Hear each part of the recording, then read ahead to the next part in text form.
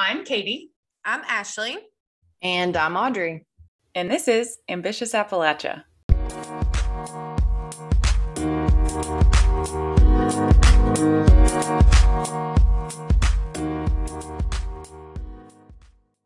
Mine and my mom's biggest argument is her health. 100%. She had half of her liver removed a couple of years ago. They had found a spot on it. And that's it's actually like one of the scariest surgeries because it's so vascular. She had to have like some blood transfusion. It was a really scary surgery, which we were not fully, I don't think we were fully educated or prepared to do when we went in. And they told me when she came out, she might be on the vent and she would have to be in like the ICU. I learned that the day of. But now just trying to anytime she's sick, she doesn't want to go to the doctor. She's diabetic, so her sugar's crazy. That's our biggest argument. And I finally just I guilt to her. This is awful. I'm like, you're not going to live to see my children. You're not. If you don't stop, you're not going to live to see my children.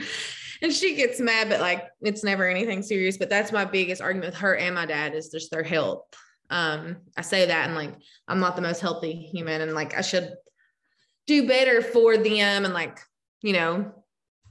but that's the hardest part is just watching them get older and different things that I would have never thought, in high school to be worried about her health. I would never have thought that. I was like, oh my God, if she would just shut up, but now I stay on her ass about her health for sure. I can relate. I stay on my mom and dad about their health too. When they complain about things, I'm like, okay, you need to go to the chiropractor. My mom, she had been complaining for a whole year about her back and her sciatic nerve for literally over a year. And she went and got a CT and she got x-rays. And I was like, those are not going to show anything. You got to get an MRI, honey. It's going to show it. And she's like, I don't have time for it. I was like, well, you need to make time. It doesn't matter. And she would put it off, and it was over a year, put it off, and put it off. And then now she finds out that she had to have surgery.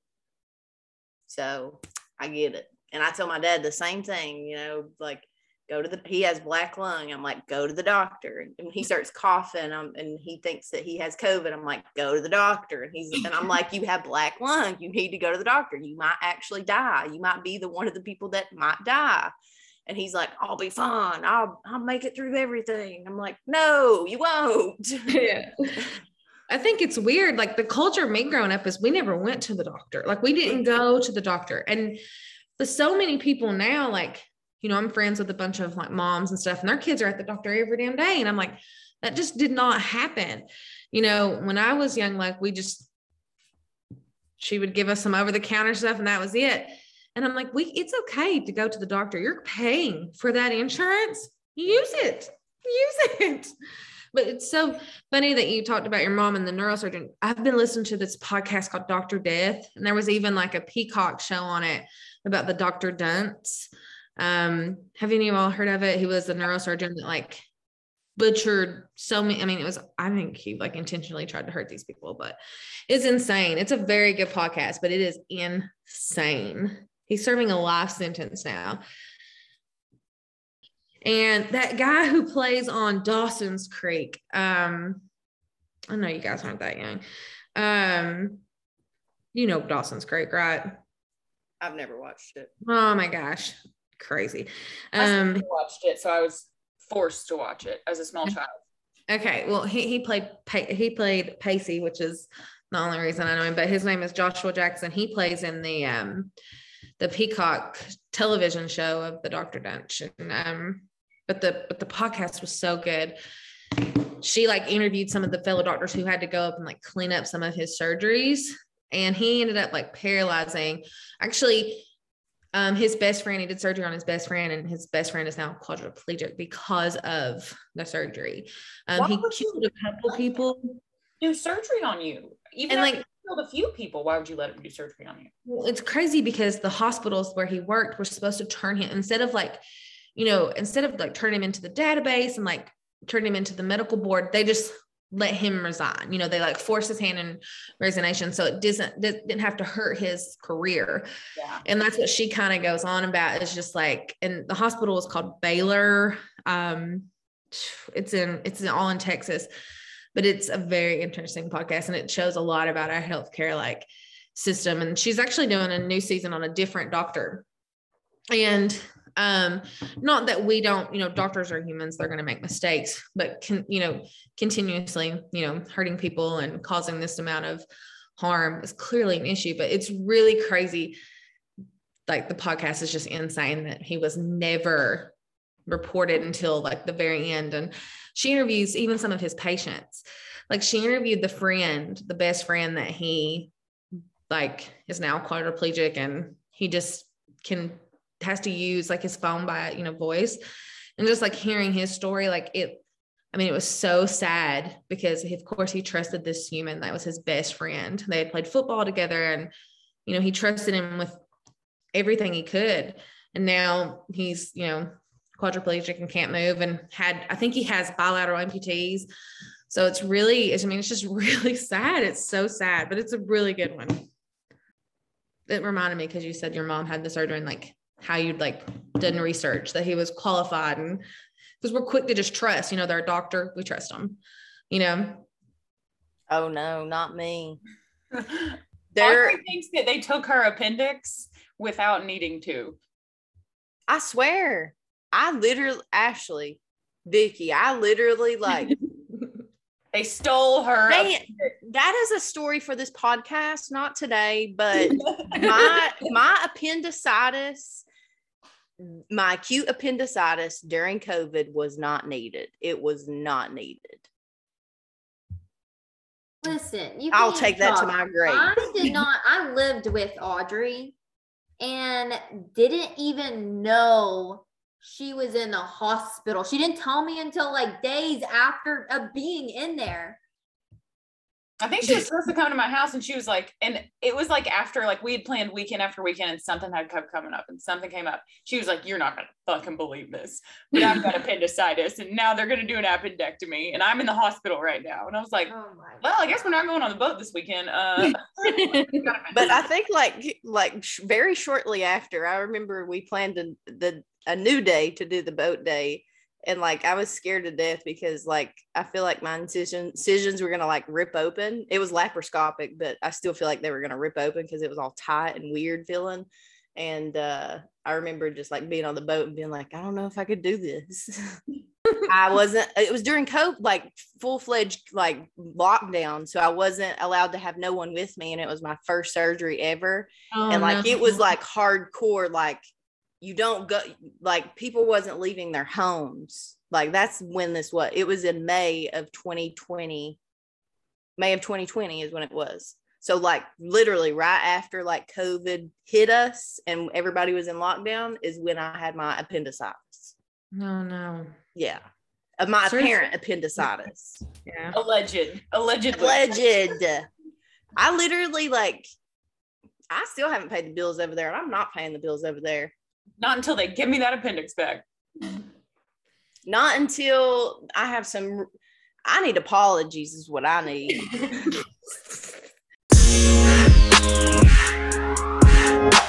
Welcome back to Ambitious Appalachia.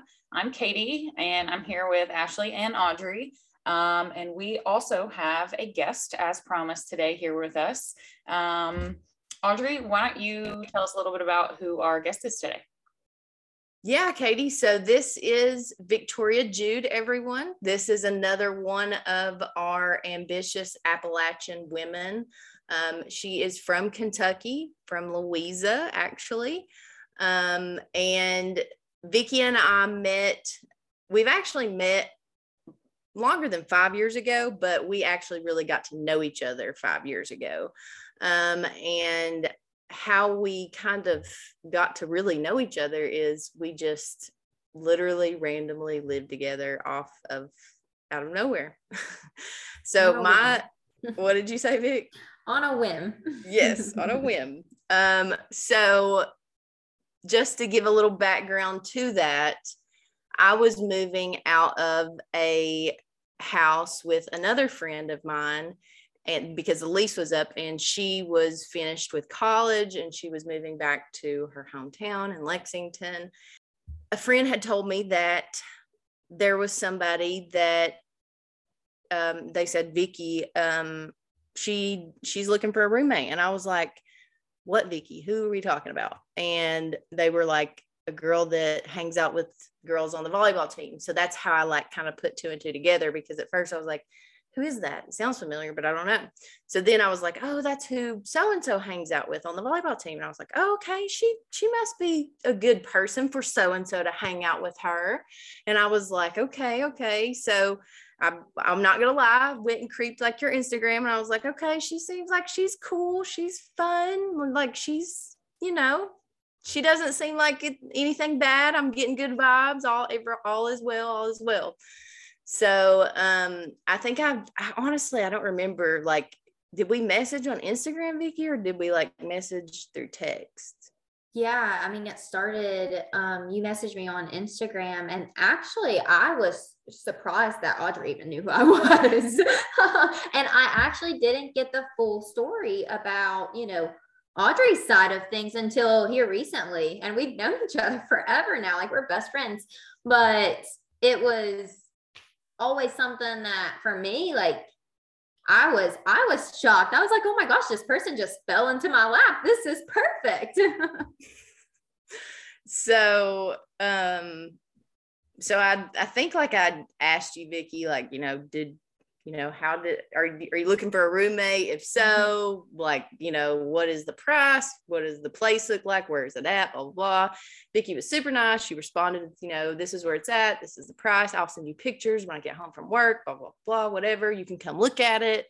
So, we, we set all that up, and I will say this, Vicky, Vicky don't want me to tell this story, but I'm telling it anyway. Yeah, here for it. I'll tell it the nicest way. I love you, Vicky. So me and Vicky met like while I was looking at the house. I think like she was like, were you walking in as I was like looking, or did you something like that? So I would randomly come home for lunch. And I don't know why, I just didn't think that she was going to be there when I came. And I go to pull in, and I see at the time you had your Jeep. And I was like, uh-oh. But it was already too late because the front door was already open. So I was like, how am I going to prepare for this? Like we had never spoken in person. Like I was that social media hype person. I was like, ooh, Audrey, ooh, but I never actually talked to her. And I'm very awkward. I mean, all of you guys know that. So. Not nearly as much as you think. Oh, in this moment, it was extra awkward. You probably walked in, like, I can just picture Vicky walking in, like, I don't know what to do with my hands. Like. No, she didn't know what to do. She couldn't. No. She was just trying to like, she was just like, I mean, you, I was just like, and so I just like jumped in, was just like, I like it a lot, like. She was laid back, cool, calm, and collected. I was a nervous wreck because I wanted her to room with me. I wanted to make a good impression. She was older than me. So I was like, what does she know about me? What has she heard about me? And I left that encounter and had to meet a coworker. And I was like tearing up. I was like, she's not going to move in with me. I made the worst first impression. If anything, Vicky, that made me love you more, to be honest, because that just shows I don't know, you didn't fake anything, you know what I mean? Like you wasn't trying to be fake or not trying to be you were just, you. And honestly, like ever since that moment, I was just like, I love her. You're just, I don't know. Yes. Not all the time, but sometimes, yeah. But anyway, so after that, after the weird situation with me and Vicky running into each other, as I'm looking at the potential apartment or townhouse that I might live in with somebody that I don't really know, and she doesn't know me, but we both decided, sure, let's do it, try it out. And at the time, I just had one cat, and Vicky didn't have any animals. Right? Yep, I'm remembering correctly. So then I went on vacation, and my cat Ginger, who I've had since 2015, she gets out of the house. She's solely an inside cat. She never goes outside. So I was gone on vacation. She stayed at my mom's house, and she got outside once, and my mom told me she got outside once, and it wasn't a big deal. We didn't think it was a big deal, at least. And so bring her back to the apartment with me and Vicky, and she's pregnant. She's big as a bear. So she ends up having 6 kittens. So 6 kittens were born in that townhouse that we lived in. And we raised 6 kittens plus Ginger in that townhouse. But there's a lot of crazy things that have happened in that townhouse. And I think that, even though that was a on the whim type of decision that we had, you and I both, I don't regret it one bit. And I'm so glad that, we did that. It was a crazy decision, I guess, but, I didn't have any bad feelings about you. And I was like, I think this is somebody that I can have as a friend. And, you're one of my best friends now. So I'm happy that we went on a whim and did that. Yeah, honestly, it was the best surprise. And I truly think it was meant to be, Audrey, I couldn't be the person I am today without you. Aw, Vic, I couldn't be the person I am today without you. You keep me nice. Somebody's got to. But yeah, so that's how me and Vicky became friends. So Vicky, tell us a little bit about you. Tell us, where you're from, where you went to school, how old you are. Well, like you said, I'm from a small town in Eastern Kentucky. It's Louisa, but I actually live on the outskirts of Louisa. So you actually had to drive like 25, 30 minutes just to get to Walmart, to school. So up a holler and it's the type of environment where you go 1 mile down the road and you have a family member, and then you go the next mile and then you have another family member, and all my family just lives up that holler. But I graduated there from Lawrence County High School in 2013, and then went on to the University of Pikeville, where I got a bachelor's and master's in business administration, emphasizing in healthcare management.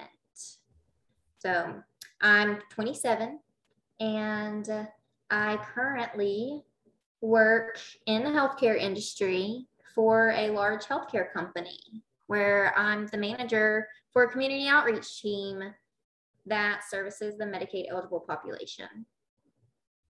Yeah, it's definitely something that I take pride for, and I have really put my time and effort into, because the work we do is meaningful and actually is able to go beyond just what a normal marketing team would do, because we are working with the vulnerable, underserved population.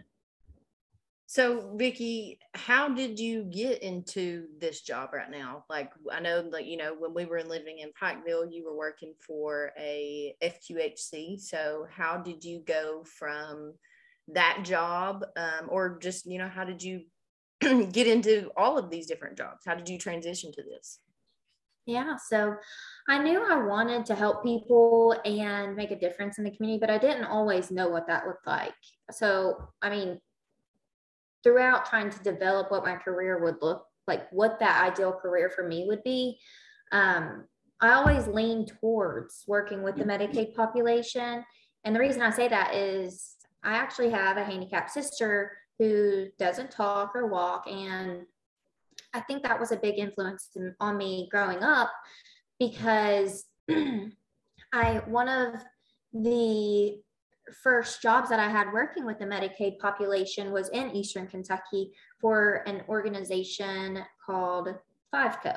I'm not sure if you've ever heard that, but it was through my position was through the Medicaid waiver program to be a respite caregiver. And the reason I did that was because I knew that my mom needed help to take care of my sister and her health needs. I needed to educate myself and know how to take care of her if I wanted to take care of anyone else.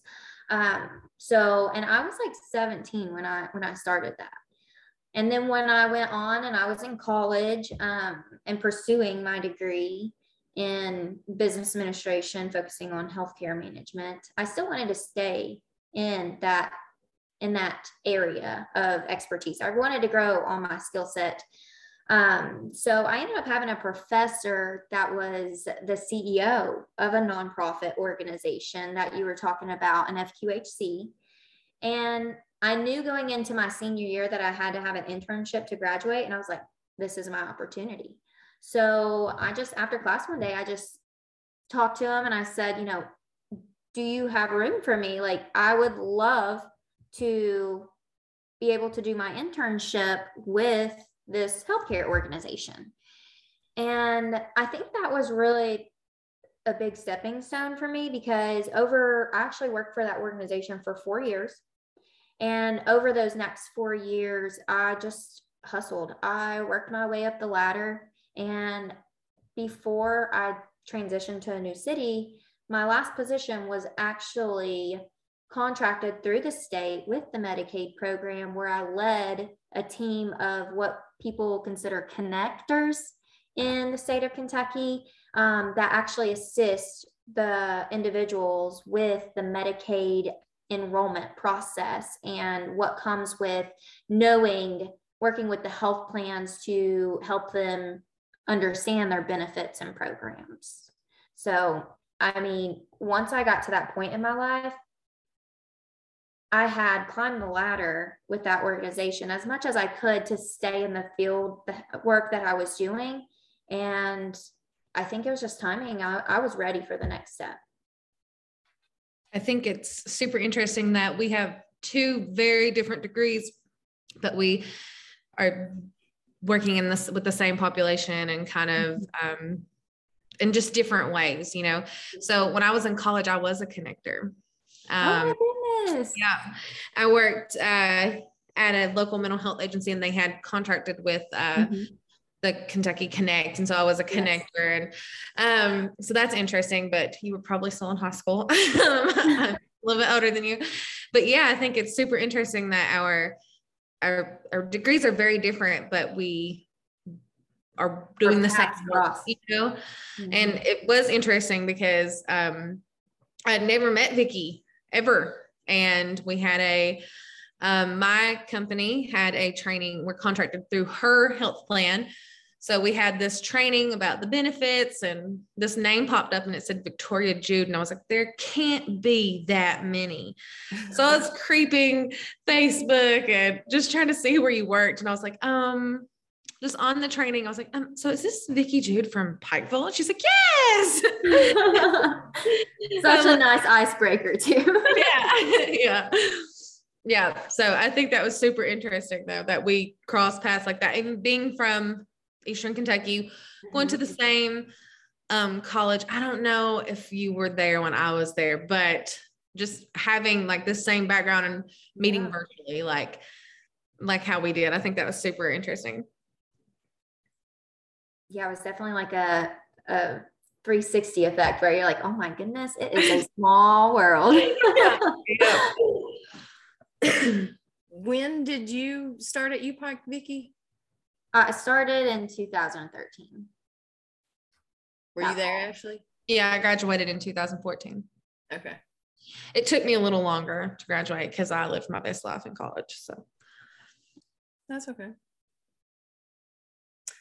So I'm curious, what is this connector though? Like, so if let's say that somebody in undergraduate right now is interested in that, like, do you have to have like, is it like a company that is offering this, or is it like an opportunity within the school? Or No, there's multiple. It's actually broken down into regional programs, and they all report under what is, in some form or fashion, the Kentucky Health Benefit Exchange. For that works with Medicaid, the Medicaid program, and qualified health plans. Now there are some one-offs, like she was talking about, mental health organizations and stuff that aren't actually contracted underneath that umbrella program, but they are still contracted through the state based off of their grant they received. But it is something, Audrey, I think that you were, remember when we talked about like what that process was to be able to seek qualified health plans or yes. Medicaid services? So that's what that is? Mm-hmm. Okay. That was what I did back then, was actually work with people, initially working with people on helping them enroll and see what they're eligible for. I was like the case manager that worked through, those documents and eligibility requirements to get that coverage. So it was very important for me to know all the benefits, all the health plans, and be that non-biased person to assist with that process that anyone could come to regardless of what health plan they wanted. It's came a long way. So it started under the Obama administration. Yeah.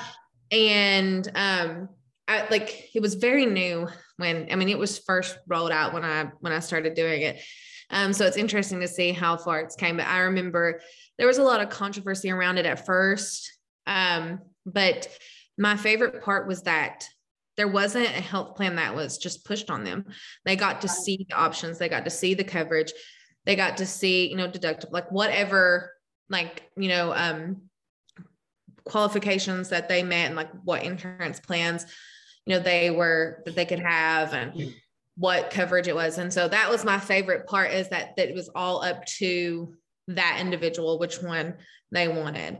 But it's grown and came, just changed so much. But I thought it was an interesting first little job to have, especially just meeting these people, and hearing their stories, and some had been laid off, some were working. And it's also interesting to see our healthcare, like how healthcare was back then, and especially how it's came now, because Medicaid didn't have, with the health plan that Vicky works with, there's so many damn benefits that I did not know. And as a hospital social worker, I would have loved to have known those, but we work with so many health plans that there's really not an option, for us to know all of it. But yeah, there's so many benefits, and that training alone that you did, like they'll still refer back to it. I'm not going to lie, like screenshots so many of your slides. I was like, oh, we need this. Oh, I've got you. I can be your go-to source for any question. I know. I tell them, I'm like, I got connections. So, so it sounds like the connector position that you guys both had back in college, that sounds like it would be a good entry job for someone else that would be in college that is interested in, either social work or even, marketing and management, or any sort of like healthcare career, really, even if you're treating patients or behind the scenes administration wise. Would you guys agree? Oh yeah, it's eye-opening. Awesome. Well, Vicky, working with the vulnerable population, working with the underserved, I work with, underserved areas too. We're all very similar here. Katie has experience she doesn't work with the vulnerable or underserved right now, but, she has before.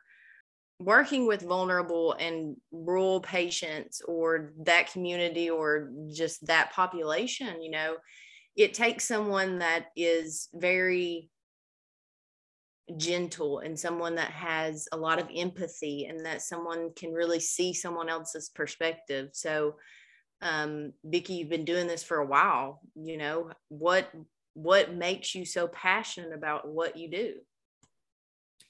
Yeah, I mean, for me, it hits home because of my family situation and how I had to grow up being an advocate for my sister.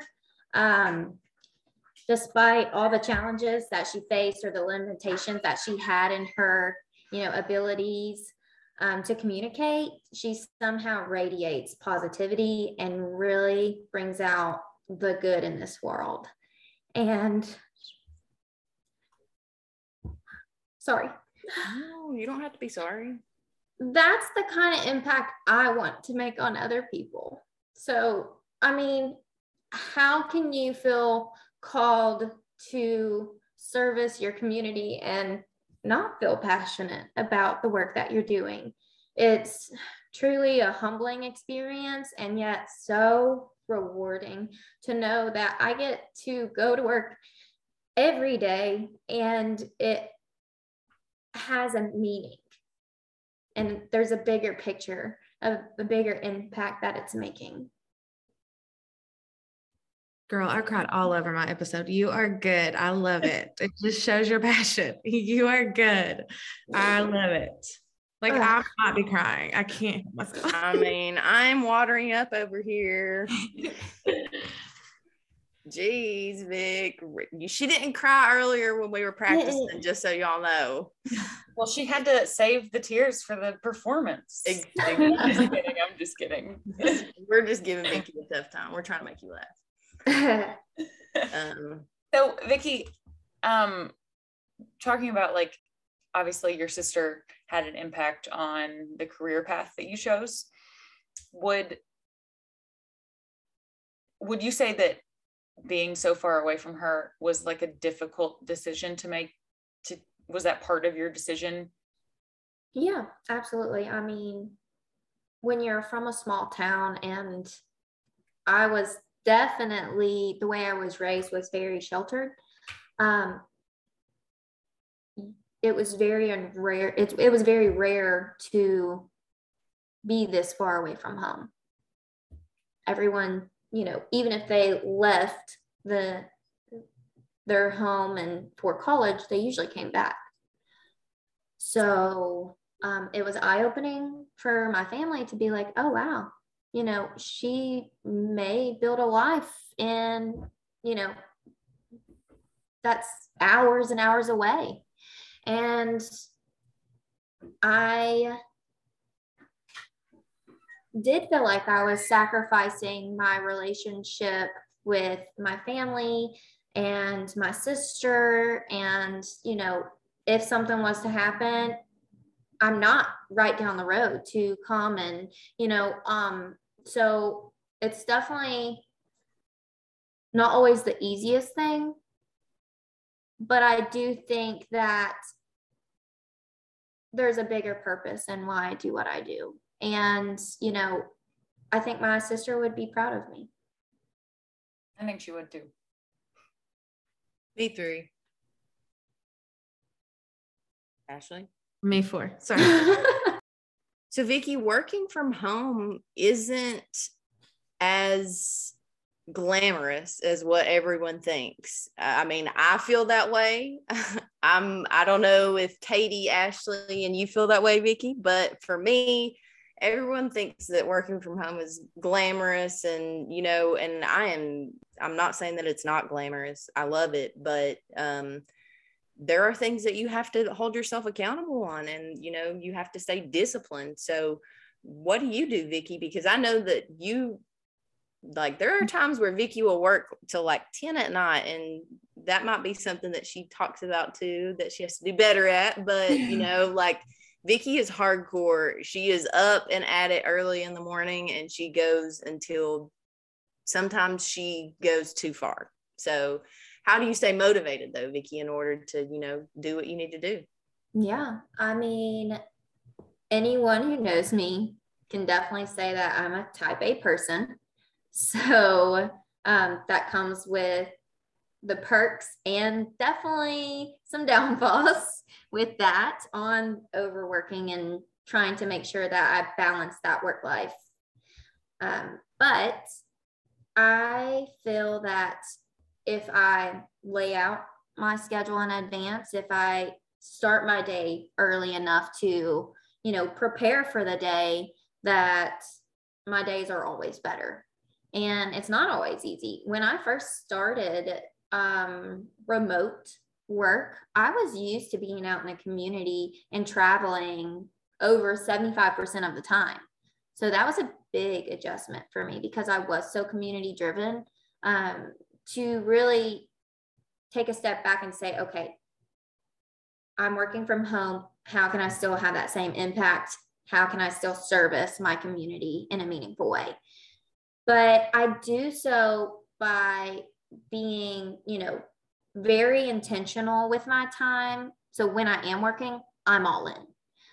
But because I give, and give, I try to, when I'm not working, I try to surround myself with people in my personal life that really fill me up and bring out those qualities in me, because I want to surround myself with people who have that same drive, who have that's goal-oriented mindset. It helps me stay motivated. And once my weekend is over, then I'm able to be more productive and really refocus. My tank's full. I'm able to focus in on my work again. But another thing that helps me is just, like I said, planning out my week, designating time for any meetings or presentations. I have a team that reports to me, so I have to be able to stay on top of team projects. And I know that sounds simple, but it is about accountability, and I have deadlines, so I have to be able to prioritize my work. What's your favorite stress reliever? Bubble baths. Okay. I love bubble baths. She does love bubble baths because she would take them after work often when we lived together. Is it like you can tell how stressed out Vicky is by how high the water bill is? Like, is it? I never saw how high the water level was, but no, maybe how many bubbles were in the bath. Oh, okay. Just let it. And if there was Oreos waiting on her dresser, which you got out too. Yes. That's funny.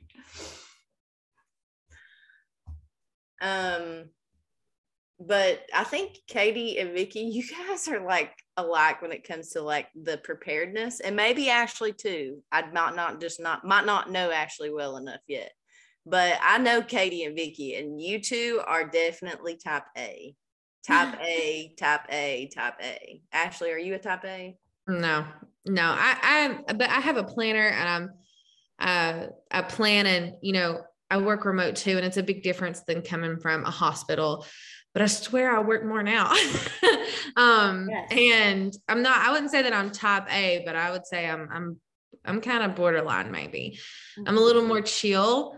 I would say I'm a little more chill as far as how I come across, but inside the anxiety is literally like crazy, but I portray to be more chill, I guess.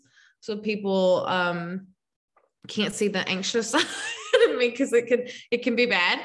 But I think working remote, I'm just going to be a social worker here for like 5 minutes.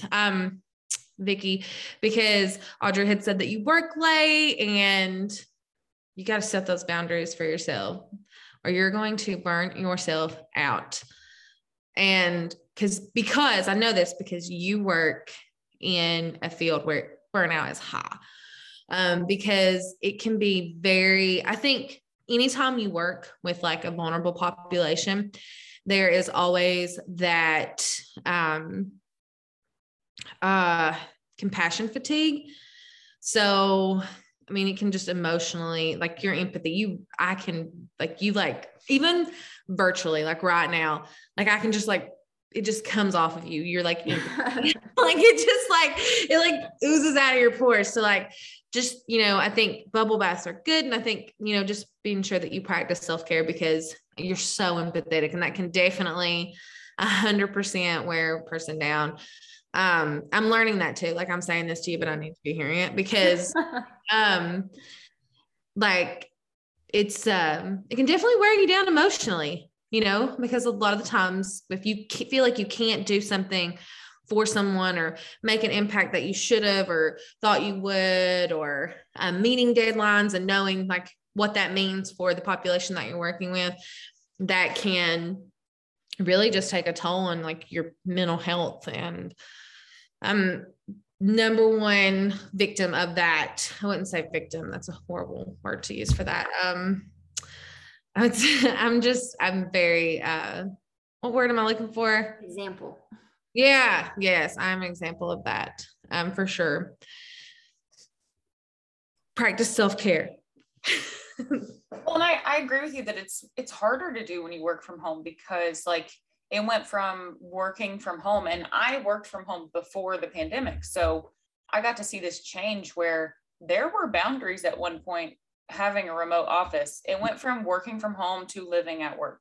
Like there was a shift during the pandemic because companies knew that you were like at their disposal. What else were you going to do? You couldn't leave your house. And then like that attitude just kind of carried on. And then everyone felt so grateful to have their jobs there for a little bit that we were like, I'll do whatever you say. Like it's kind of perpetuated. I don't know. It's tougher for me. I have the same problem. Like I just, all of a sudden you look up and it's 8 p.m. and I always remember like working in my home office and like knowing it was 5 p.m. prior to the pandemic. It's just something about pre-2019 or pre-2020 is a different work from home world than it is now.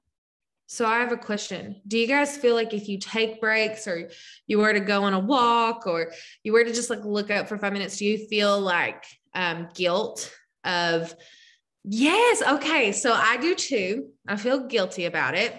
And I just like want to know how to rid that guilt of feeling like, oh, I should be working, they're paying me, I should be working.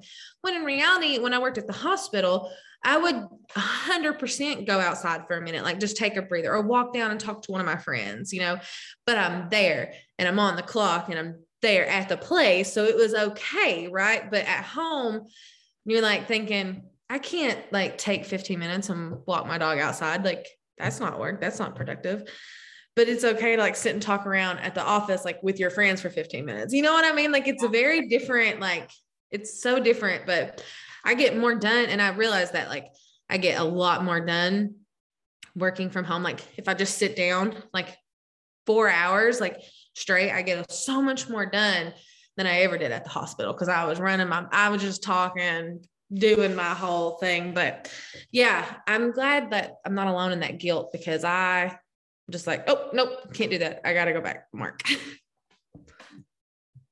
I used to feel guilty at first. Like if, I would run out and go get lunch or, I would walk Pepper for like 30 minutes or something. I used to feel guilty, but I think I've like gotten down a routine to where like I just know it's my routine now, and I don't like, I know that I'm working and I know that, I'm getting stuff done. So I'm just like, I need these breaks in order to get this stuff done, to be honest. Like that's how I've been looking at it. But I did feel guilty at first when it was like hardcore lockdown with COVID. I did feel guilty because I was just like, should I let somebody know? Yeah. And I'm new to it. So I'm hit 6 months today, right? Working remote. So I'm still working on getting rid of that guilt, but I am taking more breaks than I was. Like I will break and unpack for a minute because the boxes were driving me like insane. So I was taking a break to work, but But back to the type A, type B, whatever we want to say, Ashley, I think you and I are more alike because I'm definitely more chill than Vicky and Katie. I know that for sure because I have to tell them to calm down. Listen, I'm just saying the common denominator is you. So something about you attracts the crazy anxious people. Yes. Apparently. It must. My best friend, I think my best friend Gloria, I 100% think she's type A in her own little way. And so I can calm her down and she can calm me down with our anxiety. But we can't ever like use that advice on our own. You know? We just can't. Like, we just cannot use that advice on our own. I have to give it to her. She has to give it to me for it to click. I don't know why. Different ones coming from somebody else. Yeah, I think it's nice to have that balance in personality. So I'm, like you said, I need someone to chill me out every now and then. Like, I come to Audrey to be like, please put me in my place. Tell me, you know, I'm overreacting. And it's not that I am necessarily dramatic as I used to be. I will give it that, as I used to be. But it's more so I analyze things to no end. I'm very analytically driven, and I will think about something for hours on end, just trying to process it all. And so sometimes I just need somebody to be like, you're overthinking. It's not that, you know, it's not that hard. It's not that complex. Like, take a step back. And it helps. I agree. I overthink too. I think that's one of I overthink, but I don't over prepare. I don't know why that's not like, I'm fucked up. Okay. I don't know why that doesn't work that way, but I definitely have people that I go, my mom's number one though. I can call her and be like, so this and this and this and this. And she'll easily be like, you're insane. It's not that big of a deal. And I think that one thing though, you know, just from you and Katie and Audrey, one thing that just hearing it and what I love is that you make these decisions for yourself. And like, you guys have all, you know, like Vicky, you said that, you know, it was hard that you thought that you were like, you know, leaving your family and like, you know, making that move. And I think that was some of my guilt too with moving. But one thing I noticed about myself, and I just want to ask you guys is, I question every decision I make a million times. So when you made that move, like, did you question yourself? Like what guided you from like, after you were questioning yourself to really like make the move and make that jump? I think ultimately you know, not everyone's going to be on board with your decision. Yeah. And ultimately, I had to trust my instincts. And I feel like there was something pulling me to make that decision. I was ready, but mentally I was questioning, you know, because I was feeling overwhelmed, is this the right decision for me? And that's something, if I could give any advice, is trust your instincts. It's okay to be overwhelmed at first, but knowing that there's a reason that you're making that decision. And what's the worst thing to happen is that you don't like it and then you move back home. But, you know, at least you're at peace with knowing I put myself out there, I trusted my gut, and I learned from the process. Damn, we should have interviewed her like weeks ago when I was having mental breakdowns about moving. Well, from now on, you can FaceTime Vicky. She may charge you for her services. I don't know what her hourly rate is, but she does work late at night, so hit her later. And, you know, like I went to school to learn like these therapy techniques and the CBT and, you know, all this stuff. And like, I knew the feelings I were feeling were, you know, validated, but still I was like, oh God, what am I doing?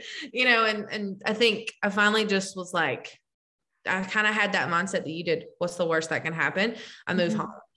But the biggest thing for me still right now is not relating moving home with failure. Right. Because I feel like, you know, if I move home, I have failed. And trying not to have that mindset is something I'm working on, because not liking something doesn't mean that you fail. And so I'm trying to have that too, because it might push me in a direction to where I stay somewhere where I'm not happy. out of the fear of failure. And do any of you guys relate to that, or am I just crazy? I have to say, I think it is all about your mindset and perspective, because I think something that it happens is that we tend to define failure as a negative thing. But it's not. It's actually a growth, a stepping stone into where you're actually going to end up. And so I try to keep it light and take a positive approach to it, that, you know, when I was making these decisions, when I was going through the interview processes, I didn't always have the best interview. I had never interviewed before to that extent for a job that could potentially lead into a lifelong career. And so the pressures of that was definitely, I know Audrey could probably speak a little more about walking into the house and me preparing for those interviews, but it was something I had to practice. And I think I had to build my mindset for it and say, okay, if I fail at this interview, it just means that position wasn't meant for me. Yeah. Have you interviewed, how many interviews did you have to go through for your job now? With this company, or just with this company, when they started the interview process, it was quick. At that time, they didn't have the virtual interviews. Now it's usually about a 3-step process where you do like a virtual interview with pre-recorded, you're timed on questions, and then you either do some type of phone briefing interview, and then you do the bigger live video interview or in-person interview.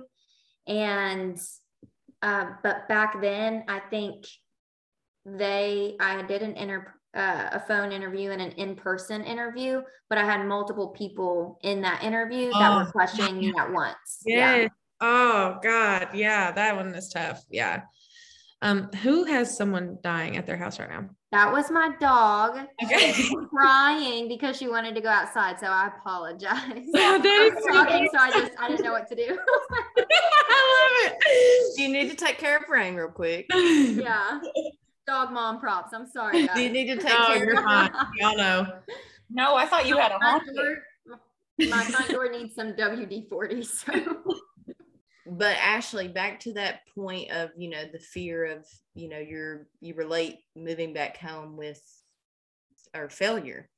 And I think only you can decide that. Only you get to say whether that's a failure or not. Nobody else gets to make that decision but you know? So yeah, like Vicki was saying, like mindset, like only you get to say and make it, if it is a failure for you, or if, you know, just moving to Lexington wasn't right for you, and Pikeville is what you think is right, you know, and then 10 years later, you might say, heck, Louisville is right for me. Let me try Louisville. I don't know. Yeah. You know what I mean? So only you get to decide if that is a failure. Nobody else, only you do. Yeah, I love that. That's how I should have been looking at it. And I guess I felt so much pressure, you know, because people, as soon as you say you're going to move somewhere, people want to be like, the cost of living is so high. There's stabbings and shooting. You know, they love to like focus on all the negative. And they're like, oh, I hate that life, that traffic, blah, blah, blah, you know? And so immediately I'm like, I'm going to prove your ass is wrong. Like, what? And so I have that mindset around it because, you know, a lot of people, I would say a lot of like, not my friends or family, but a lot of people that, you know, just acquaintances that I talk to would have that negative outlook on it. And it just made me be like, have that mindset of, I got to prove these bitches wrong. But that's letting them have too much control. Like it's letting irrelevant people have too much control over me and my mental health and my well-being. So thank you for this therapy session today. You're welcome. I don't know how much I contributed, but you're welcome. But anyway, let's get back to these questions. We got 4 more left. So Vicki, moving from Pikeville to Louisville, a small town Louisa girl, how big of a change was that for you, and how did you maneuver through that? It was huge. I mean, don't get me wrong, I was excited, but it was by far the scariest decision I've ever had to make. And so I felt all the emotions.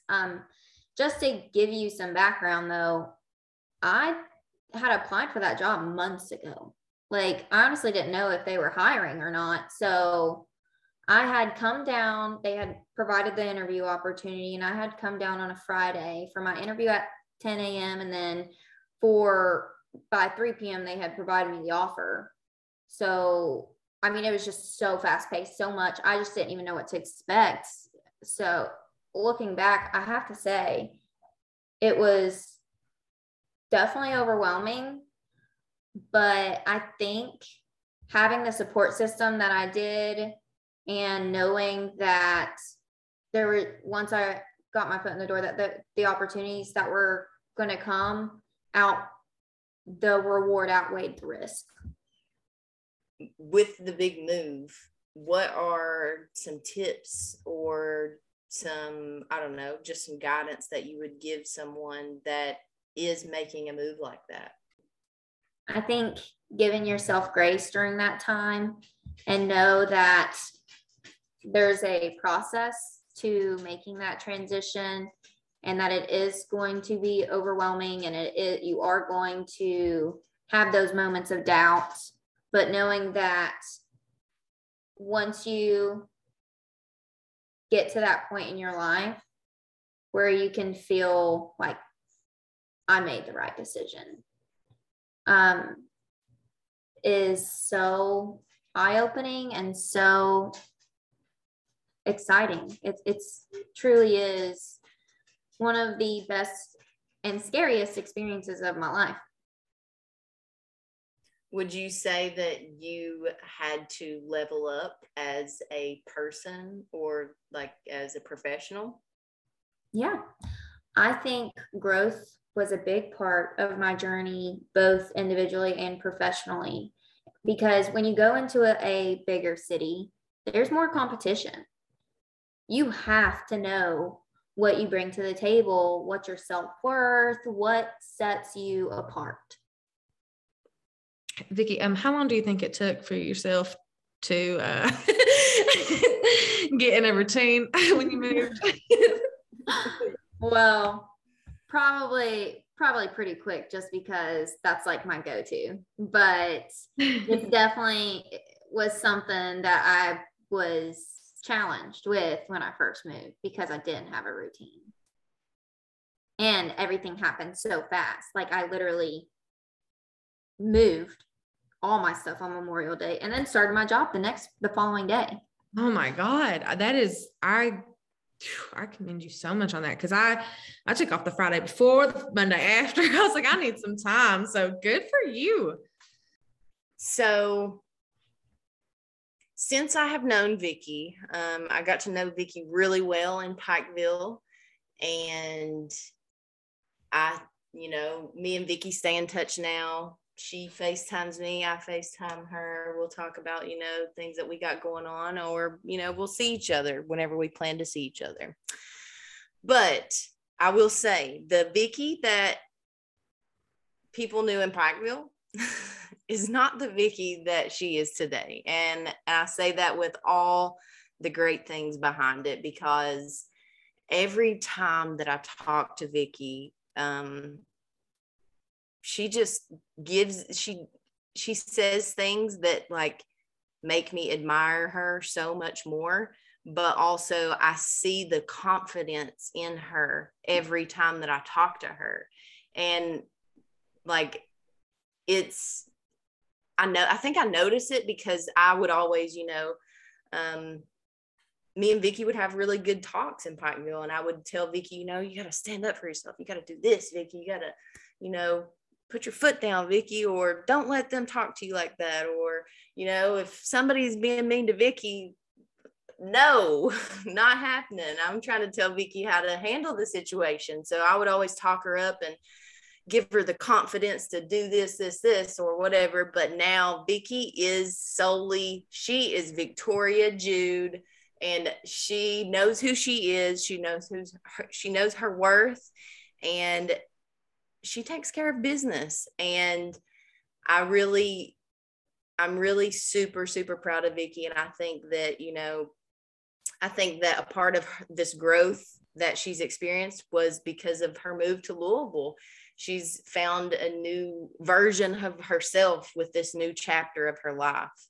And I'm really glad that I've got to see the growth in that. And I got to see both sides of, both different sides of Vicky.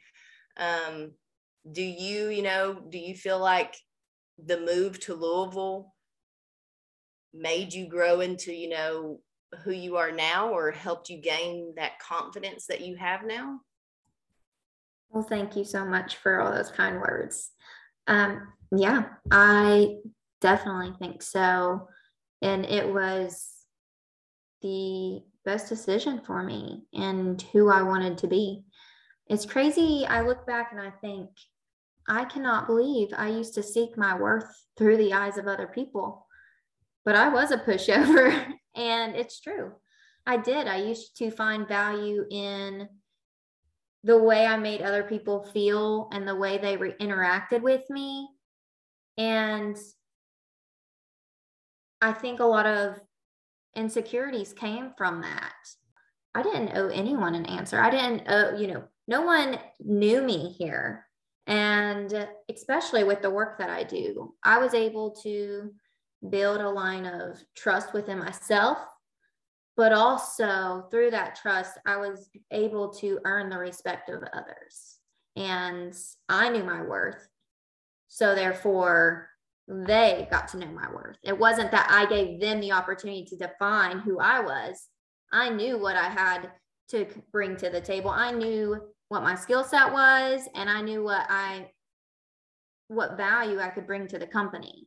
And I think taking that time to say, I have all the qualities to be a leader, but now I need to look internal and say, what's keeping me from going to that next level? What's keeping me from being the manager that I want to be? And for me, it was, I'm my worst enemy. And I put roadblocks in front of my success. So I just had to take time to self-reflect. If I wanted to be able to serve others and to have a team look up to me and actually trust my word and my guidance and my decision making, I had to stop questioning my own decisions and change my mindset. So I just focused on, that internal growth. I was always goal oriented, but at some point you reach a peak if you don't grow. And so I think changing my mindset towards that internal journey of long-term growth allowed me to go above and beyond my expectations in life and what I really was capable of. I always say that I'd rather be uncomfortable than bored. Yep. I love that.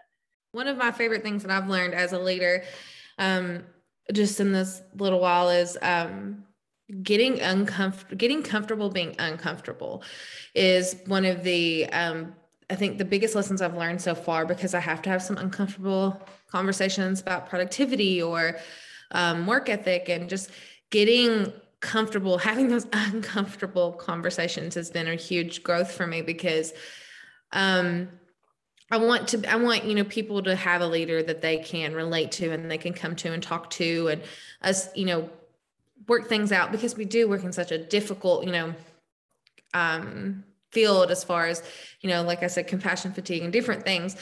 But I also want that level of respect of where you're going to do your work for me. You're going to have a meaningful engagement. You're going to, be productive, and having those conversations, plus like trying to keep that relatable, like relationship, of, this is someone I can go to and talk to when I'm having a bad day or something. Is finding that balance has been super hard, but I'm working on it. And I'm, just reading about different leadership, because we all adapt to different leadership styles. But I think that's the number. And I tell everyone this, and my mom says it about me. And like, I love being uncomfortable. Like, I hate being comfortable in my comfort zone because I get so bored.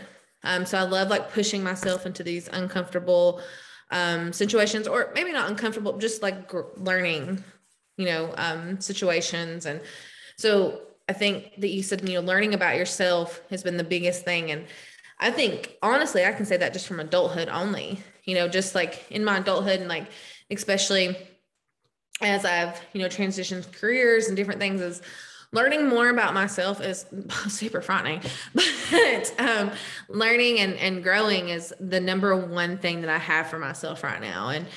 And learning more about myself and how I adapt to different situations, and having that confidence in myself. And I'm confident in my skill set. Like you said, it's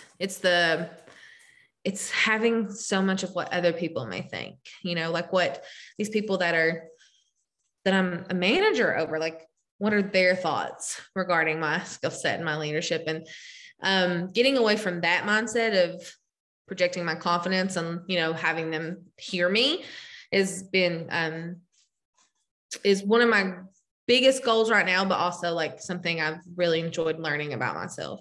So I appreciate you sharing that, because it's tough to have that self-accountability and that, like, self-reflection and learning about yourself, and then adjusting from there, growing from there. This is what you're saying, Ashley, and what you said, Vicki. This is relatable even beyond work. This is, even relatable to who we are just as human beings, in order to grow in relationships, grow in friendships, grow just ourselves. We have to turn inward and look at ourselves to see, what is holding myself back in this relationship? What is holding, am I holding myself back from opportunities or growth or anything? So I think that, not only just work, taking this as work advice, but also, this could be any sort of advice for just growth as just a human being, really. Yeah, I think that's what it's about. For me, at least, is ripping that Band-Aid off, being okay with being uncomfortable, and challenging myself. Sorry, that was another squeaky door, but challenging myself has really allowed me to see things in a different light. And I think if you focus on it from a personal level, then it'll reflect in your professional atmosphere, your professional environment. But for me, I think that if I wanted to, I'm young, I still have a lot of time to learn. And if I really wanted to be an effective leader for my team, then I needed to learn how to be an active listener and be willing to take feedback, which is not always easy to do when the feedback they're giving you is saying, well, we would rather do this, or this didn't work, so could we do this? Or, ultimately you always want to make the best decisions for that team or for your, whatever the situation is. But I think having that approach of saying, I want to go to my peers and ask for feedback, or I want to go to my team or my, mentors and say, what can I do to improve? I think that's key to finding that inner happiness. Yeah. So that wraps up today's episode with Vicki. Thank you so much for joining us, Vicki, for pretty much 3 hours. It's not 3 hours on the podcast, but you were on here 3 hours, honey. So seriously, thank you for giving us the insight that you give us, as far as, what you do, why you're passionate about what you do, and your career and how you got into your career and what keeps you motivated and driven in your career. And I hope that I don't know what I hope you know, but that's it. I don't know what I hope you know, but we know. I know. It's too late. My ears are burning. Somebody's talking about me and I can't think right now. Somebody's talking about me. Sometimes some of the stuff you say, Audrey, my ears are burning. Somebody's talking about me. That's a real thing. When your ears are burning, someone is look, it's red. Girl, if that was the case, my ears would be burning all the time. No, I'm just kidding. This has been another episode of Ambitious Appalachia. We'll have another episode released in 2 weeks. Until then, tell your friends and bye. Bye. Peace. Bye.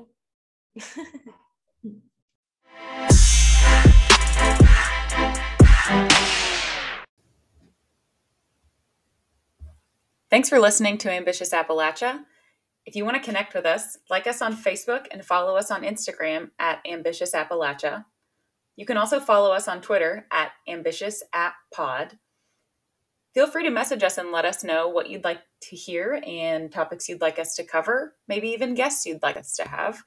And most importantly, tell your friends. And we will see y'all next time.